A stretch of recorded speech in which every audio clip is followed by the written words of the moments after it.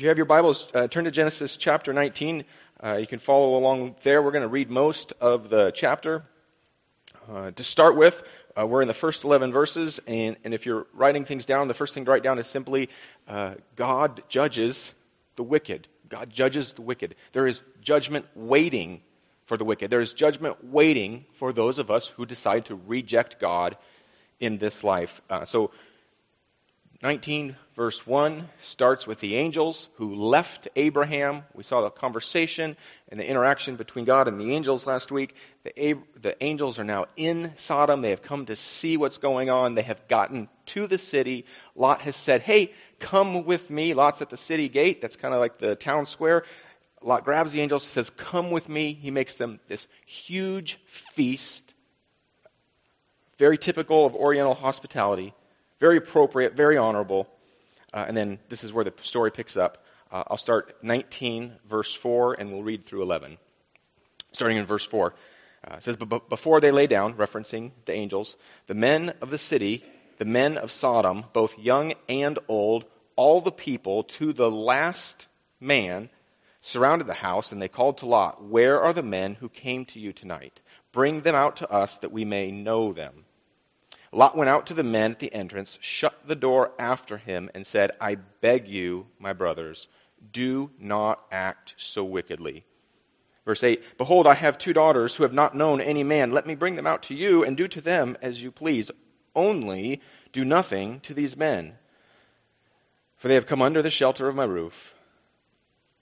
But they said, stand back. And they said, this fellow came to sojourn, and he has become our judge. Now we will deal worse with you than with them. Then they pressed hard against the man, Lot, and drew near to break the door down. But the men reached out their hands and brought Lot into the house, referencing the angels. Reached out their hands, brought Lot into the house with them, and shut the door. And they struck the men with blindness, the men who were at the entrance of the house, both small and great, so that they wore themselves out, groping for the door. And the angels tell Lot, hey, you got any family here? This place is about to burn. Let's go. And we know that Lot goes to his family and says, come on, let's go. And essentially they laugh at him. Essentially they look at him and say, who's this old guy? You're crazy. We're not going with you. So just to recap, the angels show up in Sodom. Lot's there at the front door.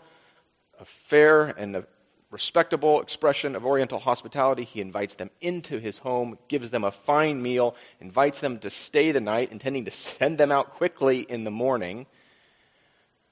And after dinner, the men, it says, to every last one, show up at his door, pounding on the door. Send those foreigners out to us. And Lot says, please, please, please don't. He goes out and he stands at the door, right? Closes the door behind him. Kind of say, if you want them, you're going to have to go through me. And it really seems like Lot is this honorable fellow. And then he turns to deadbeat dad, just in a half a verse. He says, I've got these 2 daughters. Do whatever you want to them. Just leave my guests alone. Leave those under my roof alone. God told Abraham that if there were 10 righteous in the city, he would spare it. Did God know how many righteous there were in the city? Did God have a pretty clear sense of how many were righteous in the city? So this search and rescue mission is not for God to say, I wonder what's going on in there. I wonder if there are any righteous. Maybe there are. God knows what he's going to find. The angels know what they're going to find. They're sent there to pull Lot out. They're sent there to show the righteousness and the mercy of God, to give this city every last chance. Some of you teach, or some of you help with kids here, and sometimes with those kids, you'll ask them to do something, and you'll give them every last chance. And so you might say, it's time to go. The service is almost over, if the service is on time, which is 50-50 around here. Pick up the blocks, and you might count 1, and you give them every last chance. And so you count as slow as you've ever counted in your life. 1, 2, you pretend to get confused. 2, 2.5, 2 3/4. And you're giving them every last chance because you know they can do it. You want them to do it, and you're just hoping that they come through, because you really have no intent or no desire to discipline them. God gives them every last chance, showing how righteous He is, how patient He is, and how wholly corrupt this city has become. Verse 4 says, every last man, young and old. So whether that's literal, and there's literally not a male left in the city that's not standing around the house, or figurative in the sense that it's just most of them, either way, the details are clear that the city has become wholly corrupted. Wholly corrupted. As we think about sin, it grows like a weed, right? In Douglas County, we have blackberry bushes everywhere. And some of you have blackberry bushes in areas where you'd like to garden or where you'd like produce to grow. And if you have blackberries where you'd like produce to grow, you have to snip the blackberries when they're really small and do a bunch of other things. If you don't catch them when they're small, what happens? They get bigger. Their footprint gets larger. They encroach on everything. They suffocate everything. And then they become really, really difficult to get rid of. It requires some sort of radical intervention. Sin, if left unchecked in our life, small sin that doesn't seem to do damage to anyone or anything, if left unchecked, grows like that weed. And sin is not just wanting to occupy a room in our house like a renter or a tenant or subletting. Sin comes in and wants to take over the whole thing, right? Those blackberry bushes don't just stop when they've devoured your garden. They go everywhere, encroach on everything, suffocate all the good that you hoped to do with that land. It requires a radical intervention. If you're here today and you're feeling like you might be in that spot with something that people know about in your life or something that people don't know about, I would caution you, because what the enemy will try to do is will say, you can do this on your own. It's not that bad yet. You can still redirect the ship. You don't need help. You can do this. You see, as we come to Scripture, it pushes us towards God. It makes us aware of our need for a Savior. The enemy uses our sin to try to establish ourselves as sufficient to meet all of our own needs, that we don't need a Savior, we don't need each other.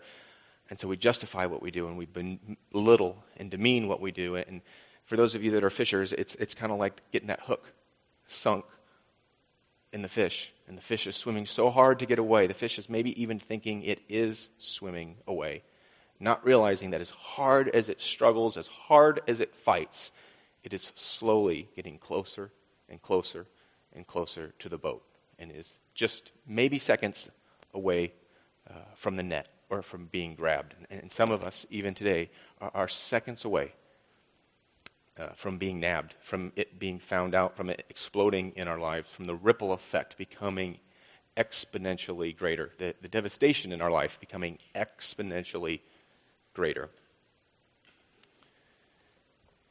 1 Corinthians 16 speaks to the depravity, the despair, the destruction of sexual sin. If you have your Bibles, I'll flip over there quickly. 1 Corinthians 16 says this with regards to sins against the body, which is what we see in Sodom, right? We see homosexuality. We see a deviance far beyond the deviance of normal, godless culture at the time, in this sense that they're mobbing these foreigners. I mean, this is gang rape. Verse 18 of chapter 16, 1 Corinthians says, "Flee from sexual immorality. Every other sin a person commits is outside the body, but the sexual immoral person sins against his own body."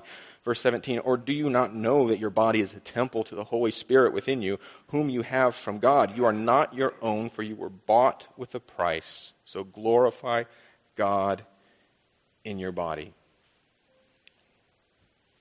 So glorify God in your body.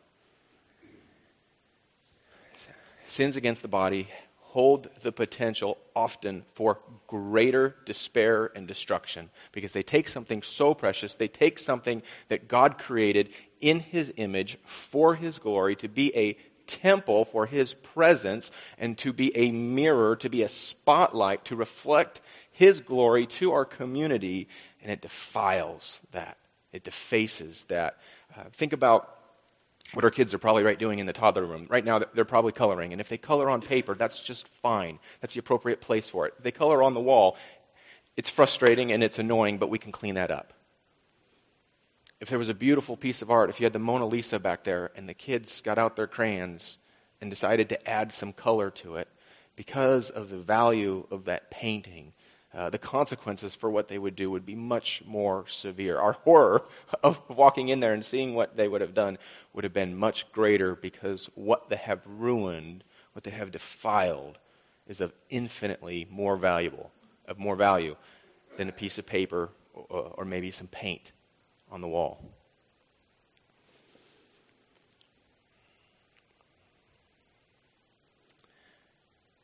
One of the things I want to guard us against as we consider this text is that Lot is picking and choosing when and where he wants to do what is right. Lot is picking and choosing when and where he wants to do what is right. He goes from noble, hospitable, courageous protector of those under his roof, right? He goes from that to deadbeat dad just in a fraction of a second. And so I don't want us to look at the sin of Sodom and Gomorrah. I don't want us to look at the sin of Lot and say, they're all disgusting. I could never, would never. I want us to see that on a daily basis, we pick and choose when and where we want to do what is right, just like Lot is doing in this passage. The context is different, the setting is different, the people are different, but on a regular basis, we pick and choose when and where we want to do what God has asked us. Some of you have been fruit picking already, and we went down to Brozai a week or two ago and picked the cherries, and they were beautiful. It was a wonderful time, but when you're picking those cherries, you're looking for gigantic and you're looking for dark, and when you find those, you just eat them. They don't go into the box, you just eat them. Sometimes you find one that looks dark, and then you turn it around and realize it's still not ripe. Sometimes you pick one that looks great, and you pick it, and you look at it, and you realize, oh, that thing has been pecked all over. That's gross. And you toss it to the ground. Or maybe there's bugs on it, and you toss it to the ground. And so sometimes we approach God's Word with that same careless, subjective attitude. I'll pick what I want. I'll enjoy what I want. I'll do what I want. I'll follow the instructions that look good. I'll follow the instructions that God gives me that make sense to me. I'll follow the instructions that don't come into too much conflict with the world around me, but the ones that are difficult, the ones that are countercultural, the ones that require some sort of sacrifice. Discard those commands of the Lord, like just tossing those cherries back out in the field. I don't like this one. This command looks like it's going to be too difficult for me. This comes really unnatural to me. Toss it back to the ground.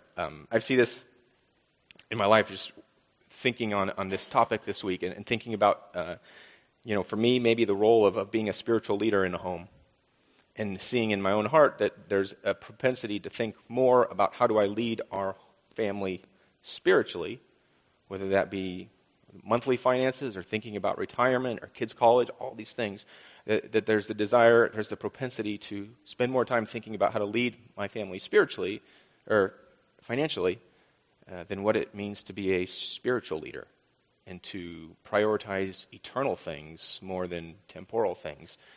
Think about it with generosity. We're very familiar with the scriptures that talk about generosity and sacrificial generosity, and we have Jesus as this larger-than-life, incredible example. But I see in my heart that I'm quick to be generous and sacrificial for people that I like, for people that I enjoy, for people that haven't been all that offensive towards me. And for those that have, it just doesn't seem to resonate as much when they're in need. I find myself less willing to sacrifice my time for those people. And we have these great texts that talk about loving your enemies. We have these great texts that talk about giving to those who can't repay you. We have these great texts that just push us into our discomfort and reveal that we are regularly in the habit of picking and choosing when and where we want to do what is right, just like Lot.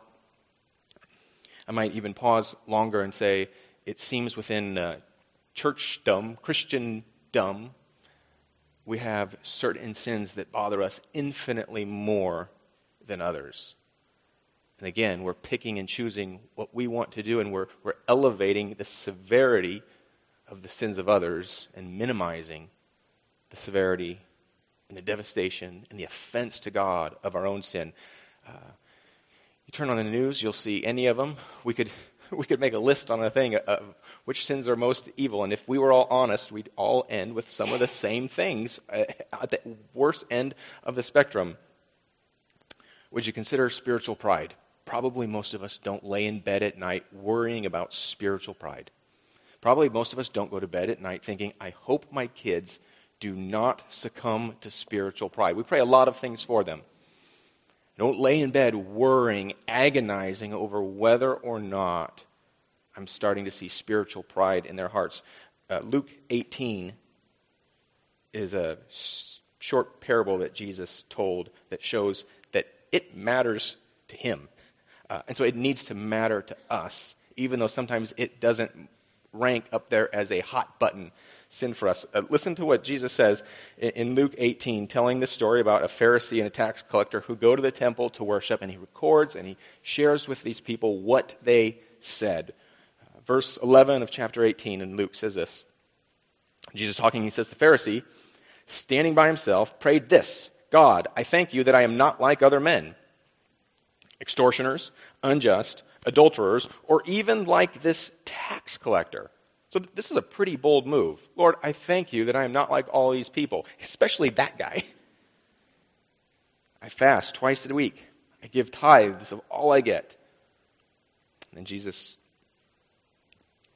comments on what the tax collector says, his posture. He says, but the tax collector, standing far off, would not even lift up his eyes to heaven, but beat his breast, saying, God, be merciful to me, a sinner. God, be merciful to me, a sinner. I don't know if there is a more critical or important posture that could be said of us. I don't know if there's a more revelatory posture that shows what's in our heart. He would not even lift up his eyes to heaven, but beat his breast, saying, God, be merciful to me, a sinner. And Jesus says, I tell you, this man went down to his house justified rather than the other. For everyone who exalts himself will be humbled, but the one who humbles himself will be exalted. Have you ever looked at someone else's sin and said, that's terrible, I would never do that? Have you ever looked at someone else's sin and felt some sort of relief? I'm definitely better than they are. In some way justifying that you can continue doing what you're doing because of what someone else is doing. Does your own pride bother you? I know everyone else's does. Does your own pride bother you? Does my own pride bother me? I know everyone else's does.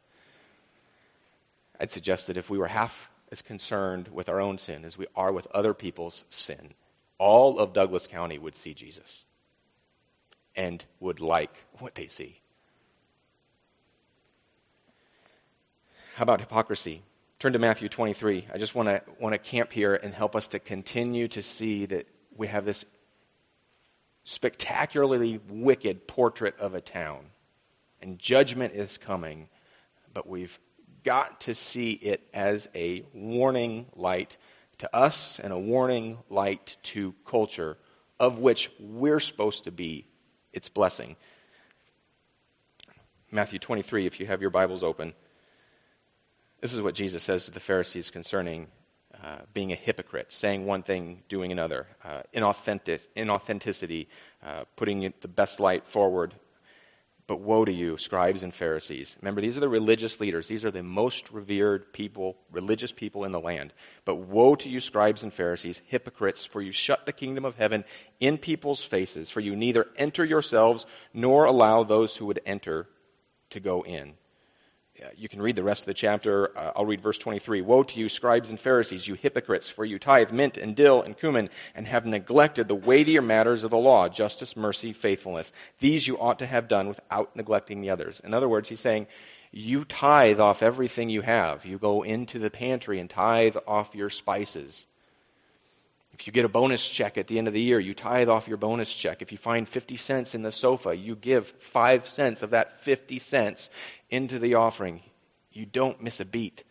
He says, but you have neglected the weightier things, mercy and justice.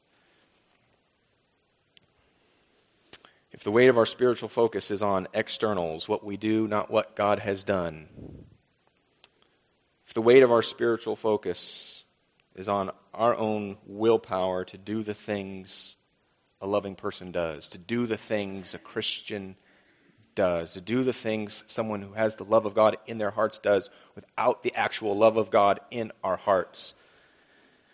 Jesus likens that person to someone who shuts the door of hell, who does not enter and keeps others from going in. So where we're called to bless the world, where we're called to make disciples, where we're called to send disciples, Jesus likens this person to someone who stands in front of the door of hell and keeps it shut, locks it, 10 deadbolts, and keeps people out, making following Jesus repulsive to culture, heaping such huge burdens on people that they crush themselves and crush others. And so I pause for these two, and we could do 10 more, but I pause for hypocrisy and spiritual pride because most of us don't lay in bed at night worrying about these things for ourselves and for others. Most of us don't call special prayer meetings and get together and come to church begging and pleading and putting little notes on our prayer cards. Pray for spiritual pride. Pray for hypocrisy, because we've got these other things that are these big sins, and we reveal that we have a pattern of picking and choosing when and where we want to do what is right. We reveal a lack of attention to our own hearts. We reveal a lack of awareness of the danger of sin, that judgment is coming, that it is severe and just. Turn to 2 Peter 2 if you have your Bibles. Today's text is a warning for us, and it was a warning for Israel. So you recall that Israel is going to go into the promised land. Israel is going to go into the promised land and have wicked nations everywhere. And God is going to instruct Israel to go in and to clean out those wicked nations because the promised land is for them. And God is saying, you're going to need to get all of these people out. Otherwise, they will ensnare you and you will worship their gods.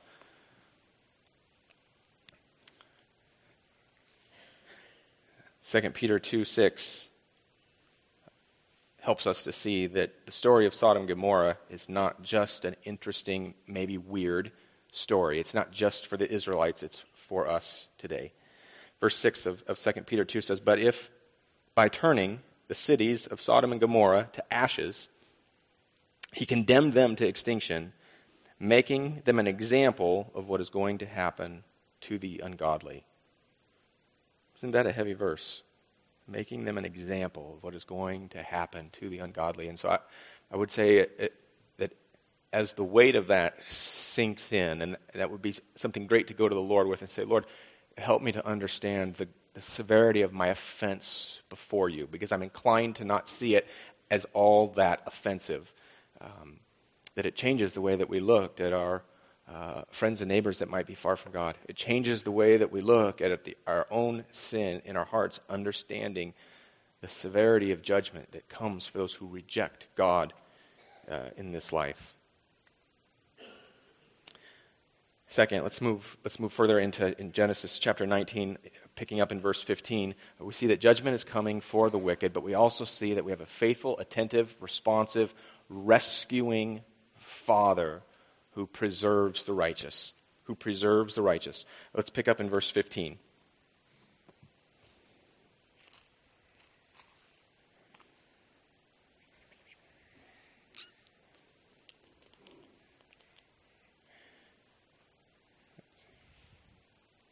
As morning dawned, the angels urged Lot, saying, take up your wife and your daughters who are here, lest you be swept away in the punishment of the city.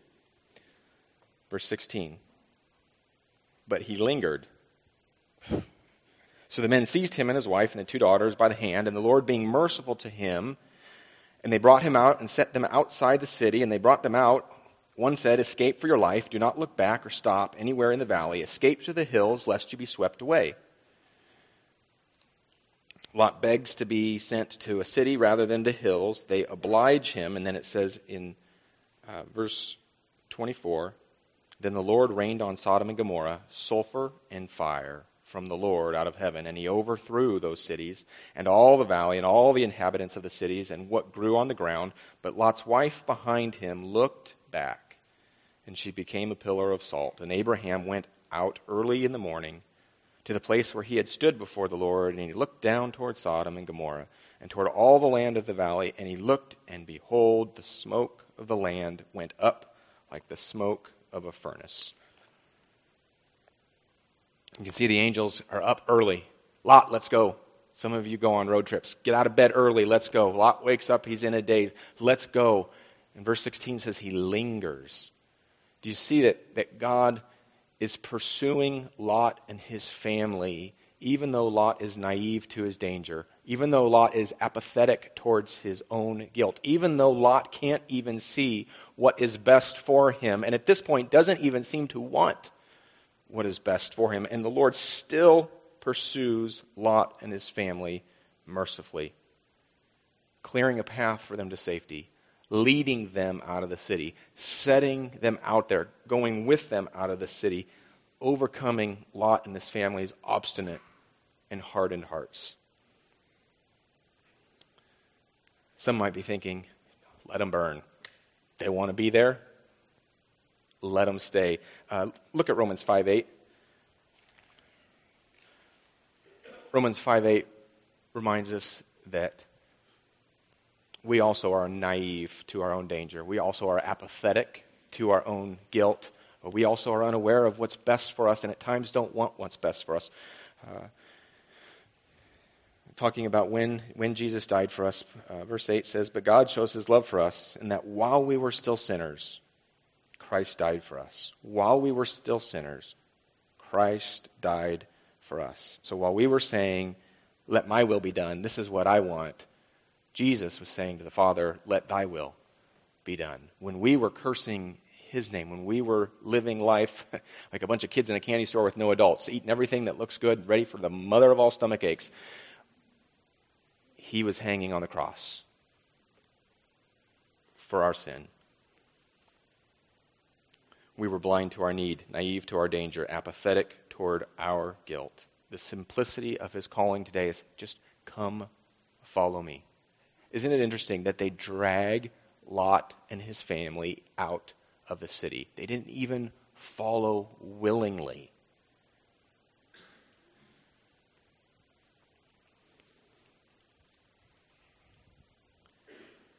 The call to us is to follow, not to fix everything and then to follow, not to clean up our temper, clean up our anger, clean up our thought life, fix our marriage, fix our kids, fix anyone else that we think somehow we're in the position or have the responsibility to fix. It's not the command to fix and then follow. It's just the command to follow. God does the fixing. We do the following. Lot didn't want to follow. God mercifully and with righteous judgment coming down in fire, drags Lot and his family out of the city.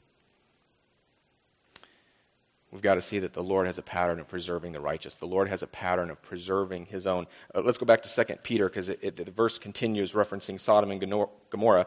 Verse 6 said, "If by turning the cities of Sodom and Gomorrah to ashes, he condemned them to extinction, making them example for what is going to happen to the ungodly." So they're an example for us, not just a nice story.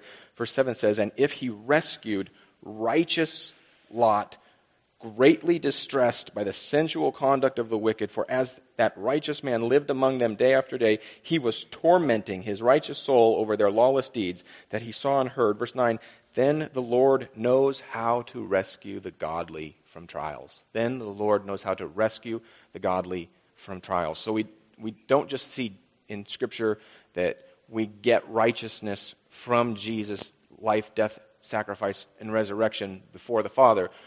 We see that the Father wants to save us from our sin, and we see that the Father wants to preserve us even in our trials, even when we don't know what's best for us, even at times when we don't want what's best for us. And so do you see the level of attentiveness, of responsiveness, of care, of love, of patience for the Father towards us?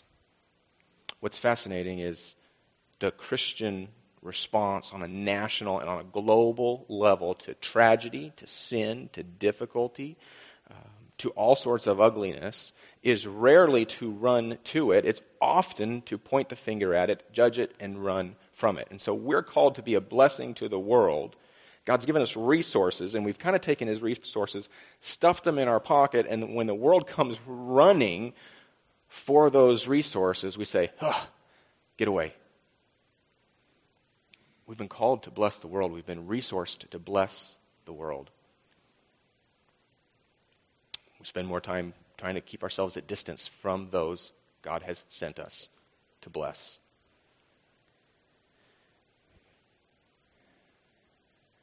No matter how bad something seems, God can bring us out. And praise God, his grace is not dependent upon our ability to self-correct, that at times he just drags us out. It's interesting, though, that Lot's wife looks back. And so we see that we absolutely can reject God's call. We absolutely can say, no, I don't want to have anything to do with you. It seems to be the posture of Lot's wife. He won't force us. It breaks his heart, but he won't force us. The last point this morning is that the righteous are corruptible. Lot ends this chapter in a mess, a helpless, hapless mess. Like, when you think about where Lot started, there's tremendous potential, right? Lot has seen the power of God when Abraham, under God's power, came and rescued him from all those kings. Lot has seen God at work with incredible blessings of provisions. Remember in chapter 13, they had so much stuff, so many animals, so many people, so much stuff that they couldn't even live in the same city. They had to separate. One had to go to west of Roseburg, one had to go to the east of Roseburg. There wasn't enough land for all of the things that God had given to him. We're going to see that now. Lot's in a cave with his two daughters, and everything he owns can fit in that cave. Probably everything that he owns fit on his back. At the end of chapter 19, Lot and his daughters are in the cave. The entire world has become scorched earth around them.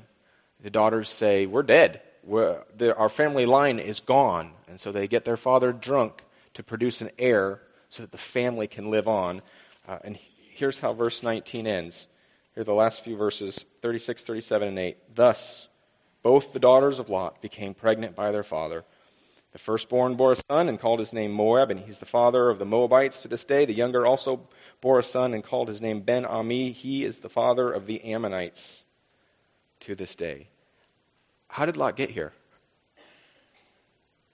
Sidekick to Abraham, greatest blessing ever put upon anyone ever, witness to God's power, no lack of evidence for who God is or what he can do, and Lot ends up in a cave. And so we're just reminded how fast we can fall. Virtually all we know about Lot and his decision making is Genesis 13. And remember, Abraham goes to Lot and says, hey Lot, there's not enough room for both of us. And Abraham, as the elder statesman, says, Lot, pick where you want to go. Look at all this land. And he looks to the Jordan Valley and he sees that it's watered, that it's green, that it's lush. The Bible says, like the Garden of Eden. And so Lot takes his family and he goes there. So that's kind of all that we see about his heart, about his decision-making process.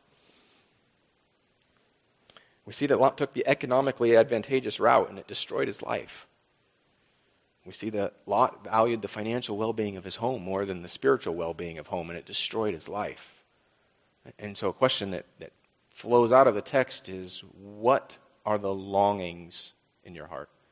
What are the things that stir your affections and your emotions and desires? What are those things for you? Because the things that we desire reveal who or what we worship. And who or what we worship determines everything about us. Lot saw that there was opportunity and he took it. And through a series of maybe some big, some little decisions, he continued to pursue that.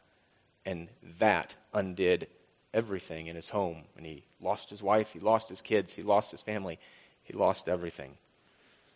We've got to ask ourselves, what stirs our affections? What gets us excited? What do we pursue with passion? What do we care about? What has great meaning and great value to us? It's different for all of us. But it reveals who or what we worship. And who or what we worship determines everything about us. Everything about our future. I'm going to invite the worship team to come up. I want to end with Luke chapter 17. It's just a passage to think on as we conclude and respond to the text today. Luke chapter 17, picking it up at the end, verse 28 says this. It says, "Likewise, just as it was in the days of Lot, they were eating and drinking, buying and selling, planting and building.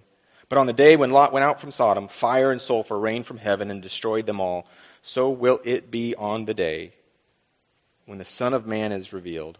On that day, let the one who is on the housetop with his goods in the house not come down to take them away. And likewise, let the one who is in the field not turn back." Then verse 32, one sentence, 3 words. Remember Lot's wife. Remember Lot's wife. Verse 33, "Whoever seeks to preserve his life will lose it, but whoever loses it will keep it." Church, what does it look like for us to lose our lives so that we can keep them? What does it look like to be worshipers of the King, not worshipers of ourselves? Let's pray. Lord, thank you for your patience with us. We need it. Thank you for your grace to us. We need it. Thank you for your mercy. Lord, we can look back on seasons of our life where you dragged us out, where we didn't know what you were doing, why you were doing it, didn't even like you for it. And in hindsight can see that you were dragging us out. Thank you that you pursue us.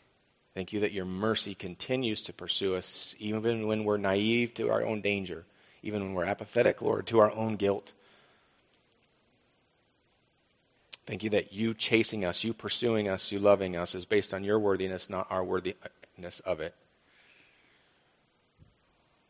Lord, would you give us a posture of a church, as a church, Lord, of that tax collector that says, "God, be merciful to me, a sinner."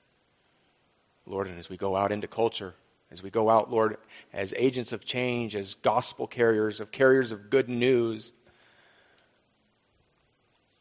Lord, help us not to run from the brokenness that we see, but to run to it. Help us not, Lord, to be disgusted and deterred by the evil that we see, but instead be broken with compassion for it. Lord, that the weight of this posture, Lord, of beating our chest, saying, have mercy on me, a sinner, Lord, would give us great mercy for our world. Lord, we love you for your righteousness. We love you for your mercy towards each of us daily. In Jesus' name we pray. Amen.